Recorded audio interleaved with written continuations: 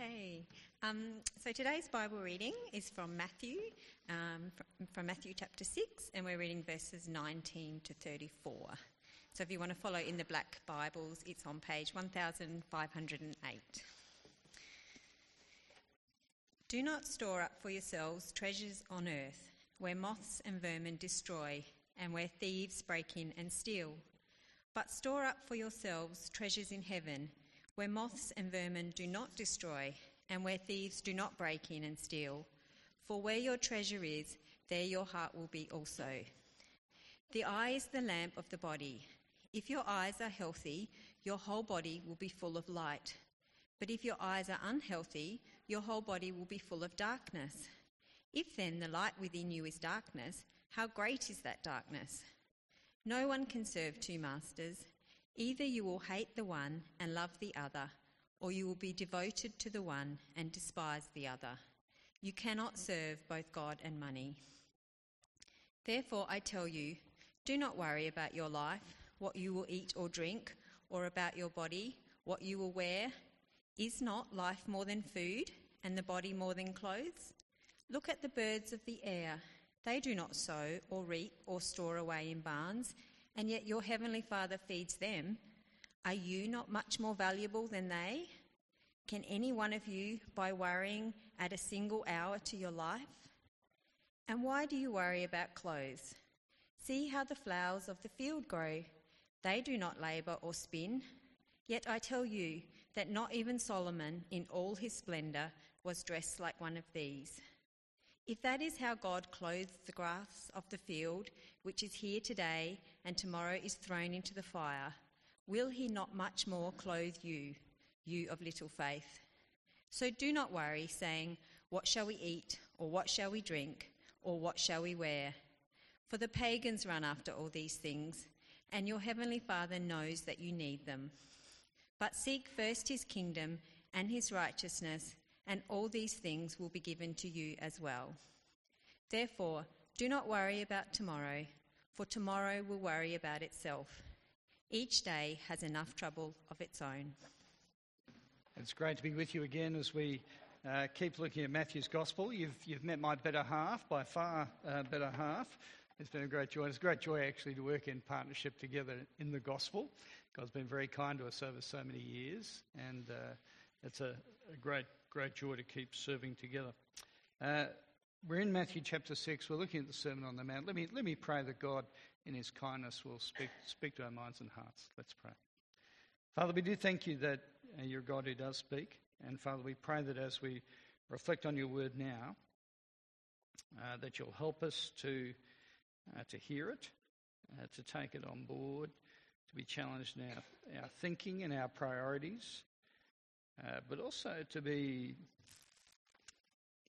challenged at the level of our hearts and our actions, our priorities. Father, we ask that you will graciously keep shaping us more like your Son. Father, we pray it in his name. Amen.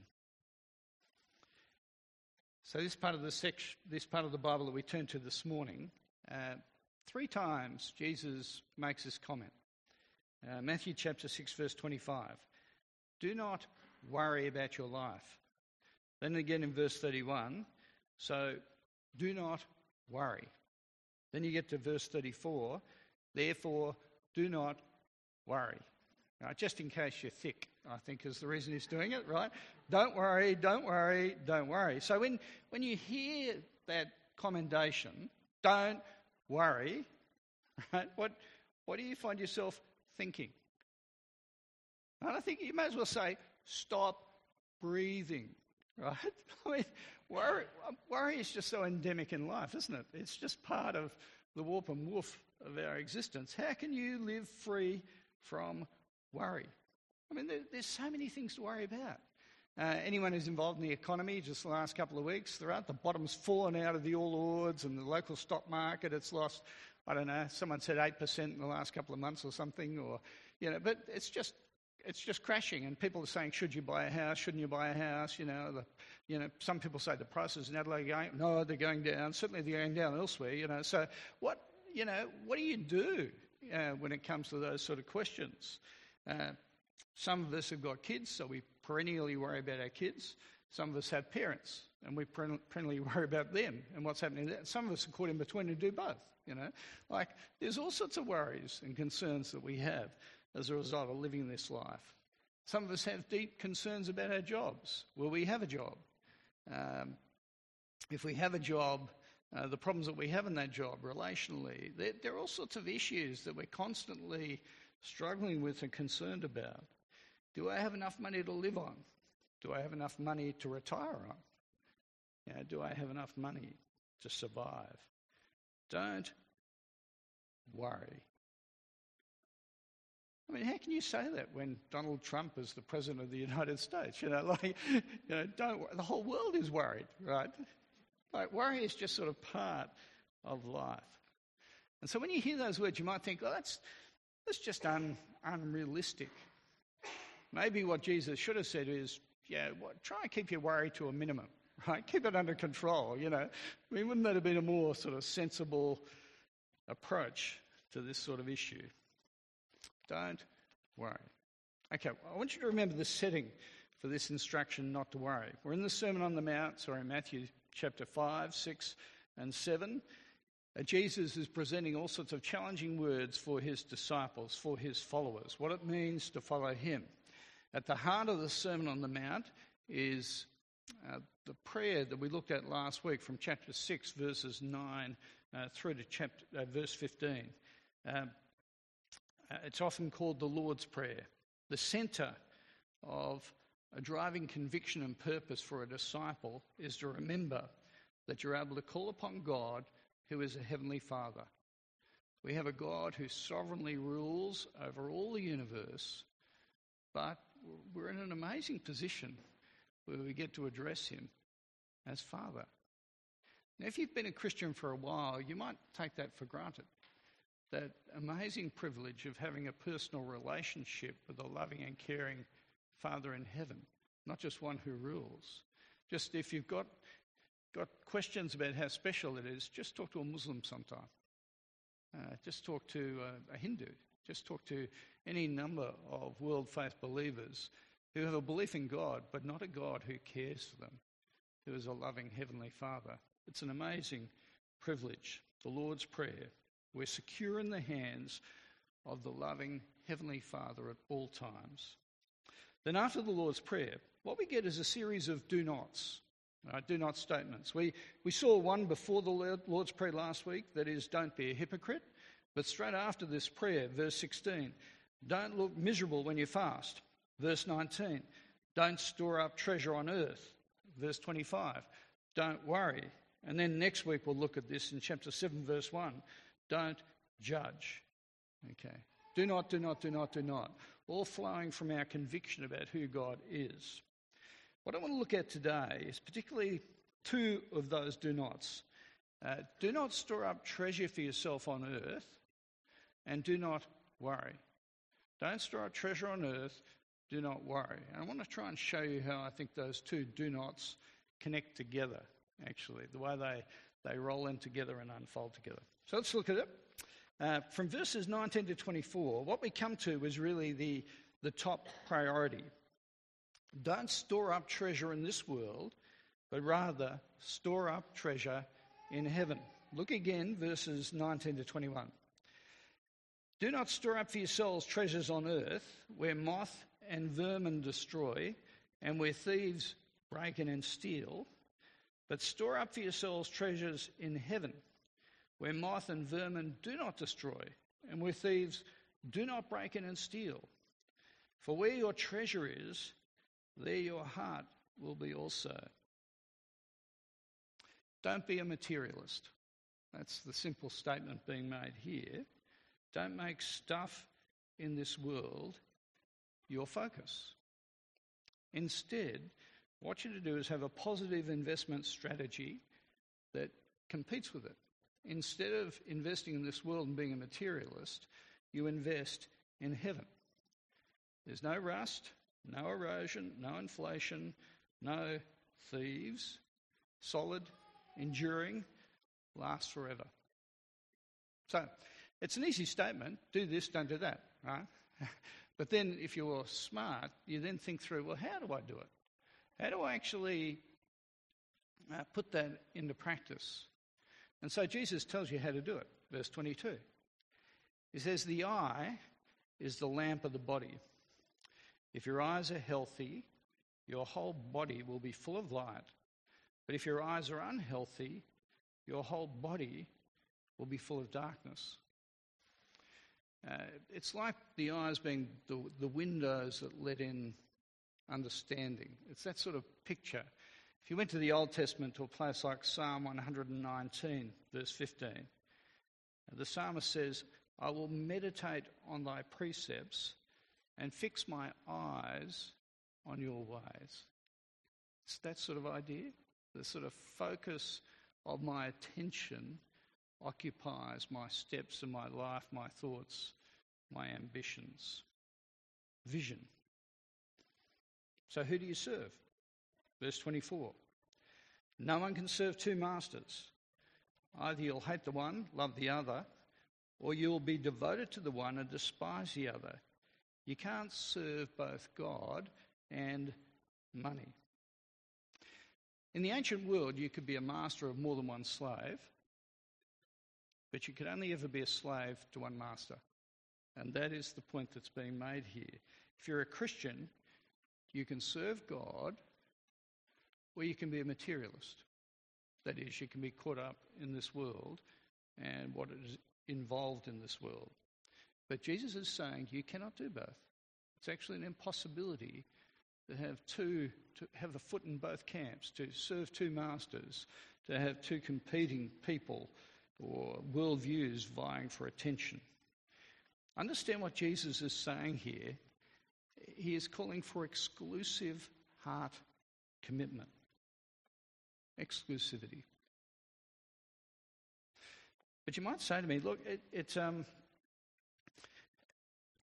can't be that simple. Like it isn't that simple. You know, it just doesn't seem to work that way. We have to live in a material world.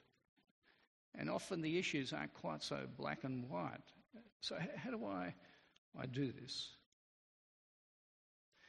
How do I actually put this into practice, only having one master? Now, there are a whole lot of ways Jesus could have gone about this. He could have given you a whole lot of rules, you know. He could have said, okay, you know, for those of you who are on more than $50,000 income, what I want you to do is to make sure you're not attached to your money. For that first $50,000, give 10%, and then everything over $50,000 up to 85, I want you to give 37.5%, and everything over 85, just give it all away, okay? That'll guarantee you're never attached to money, right? Except it wouldn't.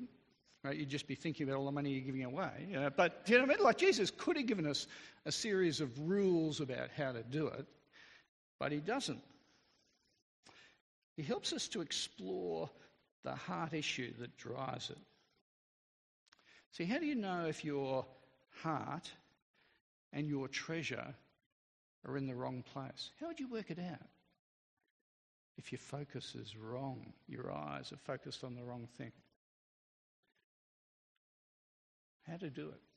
Well, Jesus is enormously helpful. He says, let me run a test past you. What do you worry about? What do you worry about? Because if I can put my finger, Jesus says, on what you worry about, then I'll know where your heart is. So that's why he goes on and now starts to explore this whole question of worry. Because essentially what he's saying is worry is having a misplaced heart. Verses 25 to 34. 3 times Jesus says, do not worry. Now, before I jump into it, let me talk to you about what he's not talking about. Right? Just put a few things to one side. When he says, don't worry, there are some of us who actually have diagnosed or even undiagnosed anxiety disorders. Okay, he is not saying don't be sick. He's not saying don't be unwell when it comes to that sort of preoccupation. And we live in a world where it is a wonderful gift to be able to have medical advice that helps us deal with some of those sorts of issues, right? Jesus is not talking about that sort of issue. Although, let me say, the words that Jesus speaks here are probably going to help all of us, no matter where we're coming from, to feel more secure and settled as we live in this world, right? Not talking about that sort of thing. Is Jesus saying every worry is wrong? Okay, all worry is out of place. I don't think he's saying that either. One of the reasons for that is if you read through, say, Paul the Apostle and his letters to the churches in the New Testament, there are a number of times where he talks about his concern or his anxiety for the people in the churches that he's writing to. Go to Philippians chapter 2, verse 20, where Paul talks about sending Timothy to the Philippians because of his concern for them, right? So he's not saying every worry is wrong. He's particularly talking about misplaced worry that's in the wrong spot.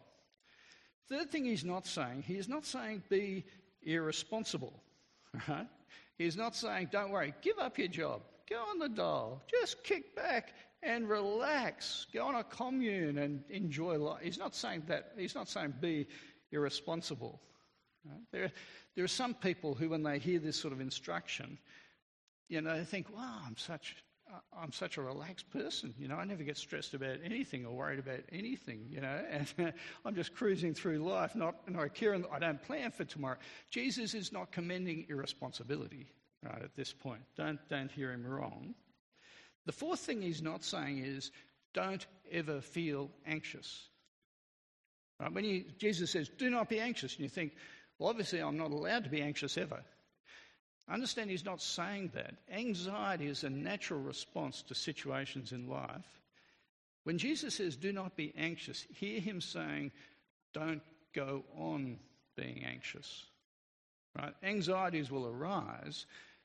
Whether you're handling them from a kingdom perspective is a question of how you deal with anxiety. Some anxiety will be triggered because you got a wrong focus.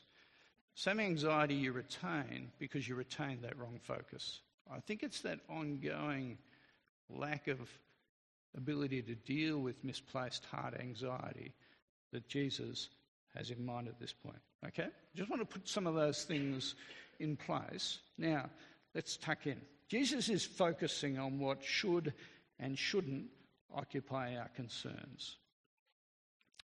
He's saying, what is your focus in this world? So the antidote to worry is having right perspective. There is more to life than matter. So from verses 25 to 30, what we have is Jesus almost doing a nature study. Right? He sort of studies the world, the animals, the fields, agriculture, to help us understand the nature of worry. And effectively what we get from verses 25 to 30 is birds and plants that preach to us about God's care. Right? The created order are preaching to us. Verse 25. Don't worry about what you eat or drink or what you wear. Is not life more important than food and the body more important than clothing? Now, these are really helpful words in a world where we have, Master Chef and My Kitchen rules. Right? We've got a great preoccupation with food. It's very helpful to us in a world where we throw away perfectly good wardrobe items because they're actually no longer in fashion. Okay? Now, you're obviously looking at me, you think you don't have that problem, Paul. This is true. Okay, I get that, okay. Verse 26, look at the birds of the air. They don't sow, they don't reap, they don't store in barns, yet your heavenly Father feeds them. Are not you more valuable than they are? Do you get the point? When was the last time you saw kookaburras out driving the tractor? Just like it. It's Jesus is telling it. It's a funny sort of illustration in terms of the way he's putting it across. Verse 28, when it comes to clothes, the lilies of the field, they don't labour or spin. Yet I tell you, not even Solomon, the great king, the wealthy king of the Old Testament, not even Solomon was dressed like one of these. God feeds the animals. He clothes nature in a splendid way. Won't your Heavenly Father, who cares so much more about you, who sent his Son to give his life for you, do you think he won't care for you? Really? That's the point Jesus is making. You see, if you worry about stuff, then you don't believe that God cares for you. If you worry about stuff, then you don't believe you're important and loved by God. But then you might say to me, yeah, but look, there's a hole in Jesus' logic, you know. Pete LaForest comes up to me before church or after church. He says, yeah, I heard your sermon, but on the way here to church, I ran over a sparrow and killed it, you know. And, God wasn't looking after the sparrow, was he? You know, or last year I was out driving in the country, there was a drought. All the wildflowers that God cares for, dead, right beside the road, right? You know, sort of, how does that feature in what Jesus is saying here? Now understand, just in case you're confused at this point, right? Jesus is not saying you're not going to die, right? And Jesus is not stupid, not that I think you thought he was, but Jesus is not stupid enough as he gives this study on nature to think that the animals that he's talking about or the crops in the field are not going to die. Like Jesus gets this, right, very clearly. So there's not sorry, I'm not picking on you, Pete. Pete didn't say that to me, right? But you understand, Jesus actually does get it. But listen to the point he's making, verse 32. The pagans, they run after all these things. They worry about all these things. Do you understand? Materialism is not just what you stick in the bank or what you wear or anything like that. Materialism is a whole world view that this world is all there is. And that you hold that view, and many Christians, I think, hold that view, even though they believe in a God, and they believe there's more to life than this world. But in practice, they think this world is all there is. And Jesus is coming across that view. I heard a story about a man whose wife died, leaving a young daughter behind. And as he spoke at the funeral, he explained to the people who gathered that his young daughter had asked him in the lead up to the funeral, where is Mummy now? And he explained to those friends and family who gathered that he said to his daughter, Mummy doesn't exist anymore. Now, I don't think I've heard a better definition of materialism in a long time than that one. This is all there is, nothing more. And Jesus is pushing back. So even in the face of death, God has absolute control. He's ordained the years of your life. Verse 27, who of you by worrying can add a single hour to his life? Or the idea is a single cubit. If you look at the footnote in your Bible, it says single cubit to your height. But I think it's more likely a single cubit to your step, to the distance you will travel in this world. Cubit's about a third of a metre, right? So you hear what Jesus is saying. Who of you by worrying can add that much to his life? You can't. God has absolute authority over your existence. You will not take a half a step more than God's determined. There's a former principal of this Bible college called Brian Hardman. Brian had really bad arthritic condition. He used to go to the church in town. And I was on the door one morning when people were coming out of church, and a woman who'd been getting treated for cancer for a number of years was talking to me as she came out just about her concerns and where it was all up to and the latest bout of treatment. And Brian was right behind her. Brian could be straightforward. He was a very direct man. And he said to her, I'll change the name. He said, he's crippled a little hand. I remember I was watching him. He said, Mary, he said, you will not die 1 second before the Lord determines or 1 second afterwards. Just like that. He was that old, right? And I remember thinking, this is not particularly pastorally sensitive, Brian, right? But it seemed to do the trick.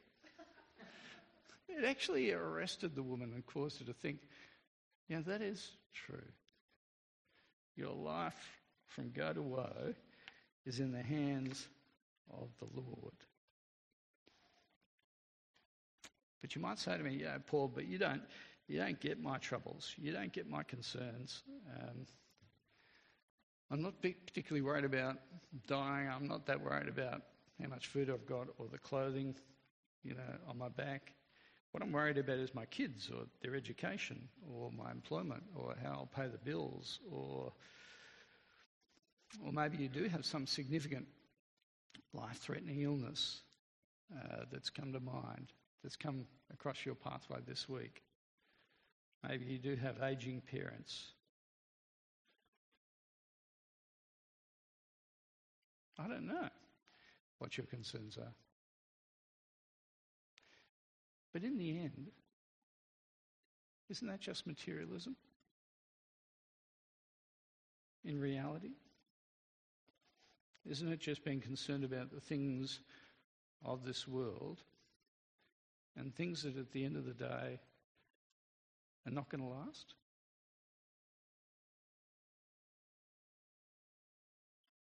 Jesus is pushing back. And he's saying, do you believe you have a Father in heaven who rules the world and cares for you? Do you believe it? Friends, when you do that, you can begin to put your focus on and you can invest in what really does matter. Verse 33. Seek first his kingdom and his righteousness, and all these things will be given to you as well. Be concerned about what endures for eternity, not what's confined to this world. Now, it seems to me this is a really timely word for us in all sorts of different ways. I think it's a great word for those of us who worry. You might be someone who actually worries about lots of stuff, most things. Some of us are just wired that way. We tend to drift in that sort of direction and we get quite disturbed and unsettled, not knowing what's about to happen in different situations. Now understand, Jesus is not saying don't plan and don't act as you think about the future in this world. He's not saying that at all. Don't be wise. But he is saying do not assume the mantle of being God. Right? Do not be a Christian atheist. And I know that's a contradiction of terms, but there are lots of Christians who live as if they're practical atheists. That is, they have a true and theoretical belief in God, but then they figure that God's actually left them to do all the heavy lifting in this world, which of course is it's a stupidity, really. I learned my pastoral techniques from Brian Hardman, right? But do you understand? It just doesn't make sense to live that way, to pretend that you are God or to assume that role. And you'll naturally find it quite stressful if you do. It's always the tricky thing with trying to be God. You're not cut out for it. You aren't God. Friends, do not stress over the things that those who do not have a loving, sovereign, heavenly Father stress about. You do have that loving heavenly Father. Do not stress like them. Understand that really clearly. Fill your mind and your focus and your heart with the promises of God and his word and the assurances that he makes to us and his perspective on what counts for all eternity. Right? Fill your heart in that way. I'm not saying it is easy, and I think the challenges change at different stages of life. So Sue gave you a bit of a synopsis of, we became Christians as university students and then we've gone through various phases. And let me say, I think every phase of life has different concerns. I think I can genuinely say to you that financially I did not have worries about money, for the first 10 years or so of being married, even though I had very little money. I'll tell you why. It's because I didn't have kids. And then strangely it was, so when I had kids, even though I'd not worried about me missing out, I started worrying about them missing out. Isn't that interesting? And I had to deal with that and come to terms with that sort of reality. And I think for me, the kids have been the area where God's had to sift me constantly. Because often I would, impose materialistic concerns for them in this world. Some of you will know we had we still have a son who had chronic fatigue for about 10 years from late high school through to beyond graduation. And I remember thinking about the way in which that would cut across his capacity to work and to earn and to be independent and to marry and to all those sort of concerns that I would worry about. And then I remember when we were on a conference one weekend, he was on that conference and he was interviewed, and I didn't know he was going to get interviewed. And he talked about the way in which, this was while he was still in the chronic fatigue phase, the way in which God had used that just to shape him more like his son. So I heard his testimony. I felt quite rebuked because I thought I actually had a materialism that was operating my ambitions for him, but God, in his sovereign and loving kindness, had just overruled. Now, I don't know what it'll be for you. Each one of us will have different sorts of challenges, different sorts of areas. But I take it that all of us will need to deliberately bring this word of God to bear on those areas where you're tempted to be anxious and to struggle, and to actually adopt a materialistic worldview rather than the worldview of God as a loving Heavenly Father and his eternal priorities for us as we live. I'm not sure it'll be for you. It's a timely word for those of us who worry. But friends, even if you're the most carefree and happy-go-lucky person in the whole world, can I say this is a word for all of us? I just don't know the uncertain future that you'll face or the question marks that you have over your life right now or you will in the future. But friends, do not worry like those who don't have a Heavenly Father. Don't worry in that way. This was really brought home to me when I went and visited Steph, our returned missionary from Central Asia. She came back 33 years of age from the mission field doing a great work in Central Asia, and she contracted cancer, bowel cancer. It was looking treatable, but then went from bad to worse. And I remember catching up with her in the hospital, and she talked about what she was concerned about, what she was worried about. And Steph often did this. She told stories to make her points. She said, when I was in Central Asia, I had a driver, and my driver contracted bowel cancer, and he died fairly quickly. He said, I've come back to Australia, I had bowel cancer, and I've been given the best possible medical treatment anyone can get. He said, so you understand the big difference between me and my driver back in Central Asia? It is not that I have outstanding medical treatment and he had none. It is that I have a living relationship with the Lord Jesus Christ and he didn't. You see, here is someone who is worried about the right things, not the wrong things. Some of you would have been at Steph's funeral. earlier this year. And she's absolutely right. She died secure in that relationship with her loving Heavenly Father. But the man who drove her car in Central Asia didn't. Friends, we are surrounded in this city by the walking dead. Adelaide's a terrific place to live. It has a wonderful standard of living, excellent medical care, all sorts of terrific things about life. But you know, the one thing that sets it apart, that matters, is the fact that most people in this city do not know that they have a loving Heavenly Father who cares for them like we do. And when that truth just seeps into your very being, it is the thing that you do worry about in the right sense.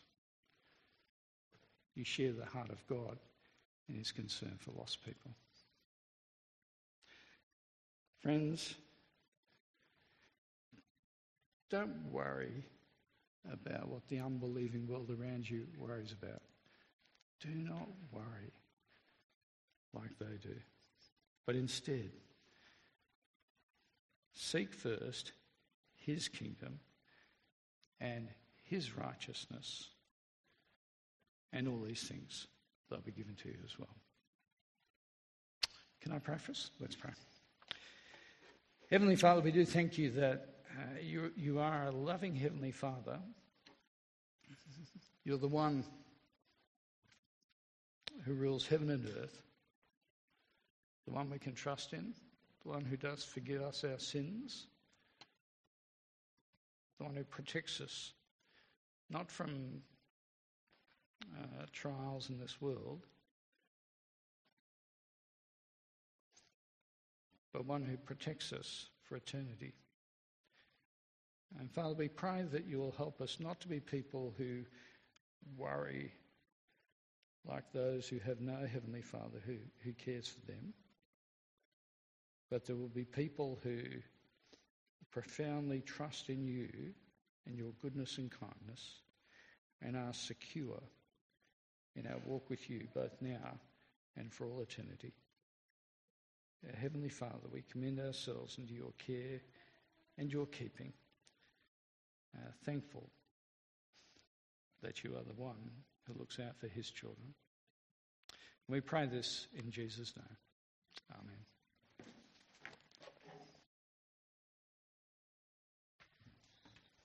First question was, what are some of the ways you manage ministry or life concerns, anxieties in your own life? Okay, so what do I do when I've got those sort of things? Let me just step back a bit. The focus in the passage is on anxieties that are tied into a closed worldview rather than a worldview that actually includes God as a sovereign and loving Heavenly Father. Okay, so it's the anxiety about closed world things rather than the kingdom concerns. That is, I take it, and I mentioned Paul the Apostle, we are meant to be concerned for numbers of things, but they're the things that God is concerned about. But we're not concerned in a way that says, step back, God, I'll take over as well, even in those sort of areas. So those are two thoughts. So when it comes to the ways I manage it, I think one of the critical things is that I spend time praying about them. So I think prayer, I think that's why it's in the middle of Matthew chapter 6 there, because it actually gives you a benchmark for asking whether you do think you have a loving Heavenly Father or not. Do you call out to him? Do you think he is sovereign? You'll pray to him. So prayer is, I think, not just therapeutic. It actually is calling on the one who can do something about it. So I think that would be the most critical thing to be thinking about. I think for me, I just need to keep shaping my mind and heart according to the scriptures. So if I step away from allowing God to feed my priorities and thinking, I'll inevitably just adopt other voices in the world that generally won't push me in that direction. So that there are a couple of thoughts that I have. I find being able to sit down and talk with Sue in particular about stuff that I'm stewing on is always helpful. So they're three ways in which I think I try and work it out. Verse 33 says, all these things will be given to you as well. Let me go to the verse. Seek first his kingdom, his righteousness, and all these things will be given to you as well. All these things seem to be referring to the food, the clothing and stuff like that that's come immediately before. Is that saying if you trust God, then you'll never go without? I don't think so. I'm going to hold that question till next week just to make sure you come back, but not true. I think it comes up actually very squarely when you get to the beginning of Matthew chapter 7. So I'd love just to leave that question slightly on hold.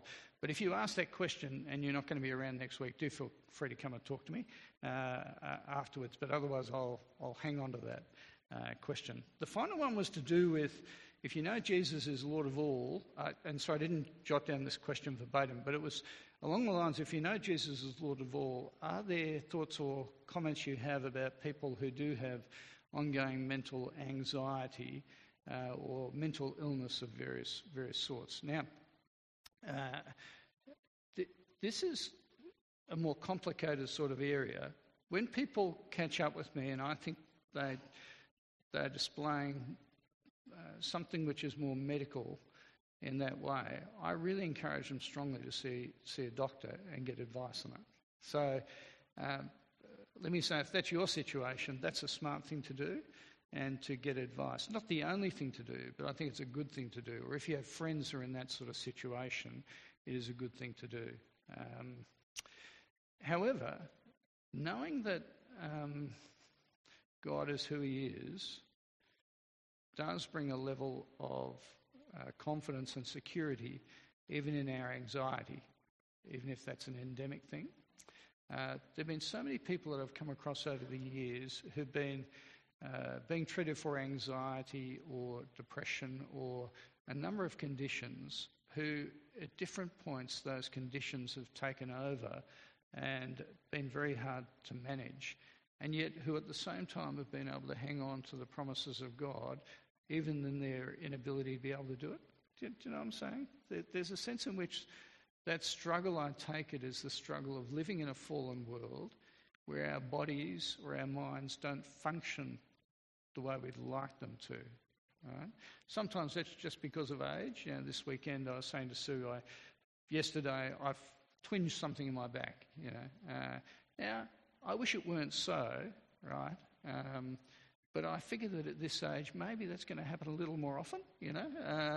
And that is life. Sometimes it's physical, sometimes it's mental. It's a product of living in this sort of world. And we're to manage those sort of things as best we can with the help we can, but not forgetting that we have a Heavenly Father who cares for us in that way. Okay, there's a lot more I could say about that, but it's certainly good to get wise, godly advice if those are the sort of struggles that you're having. So those were the three questions. The one on do we get everything, verse 33, we'll come back to that next week. And if you've got any other questions, do feel free to grab me straight after the gathering. That'd be great. Thanks, Jen.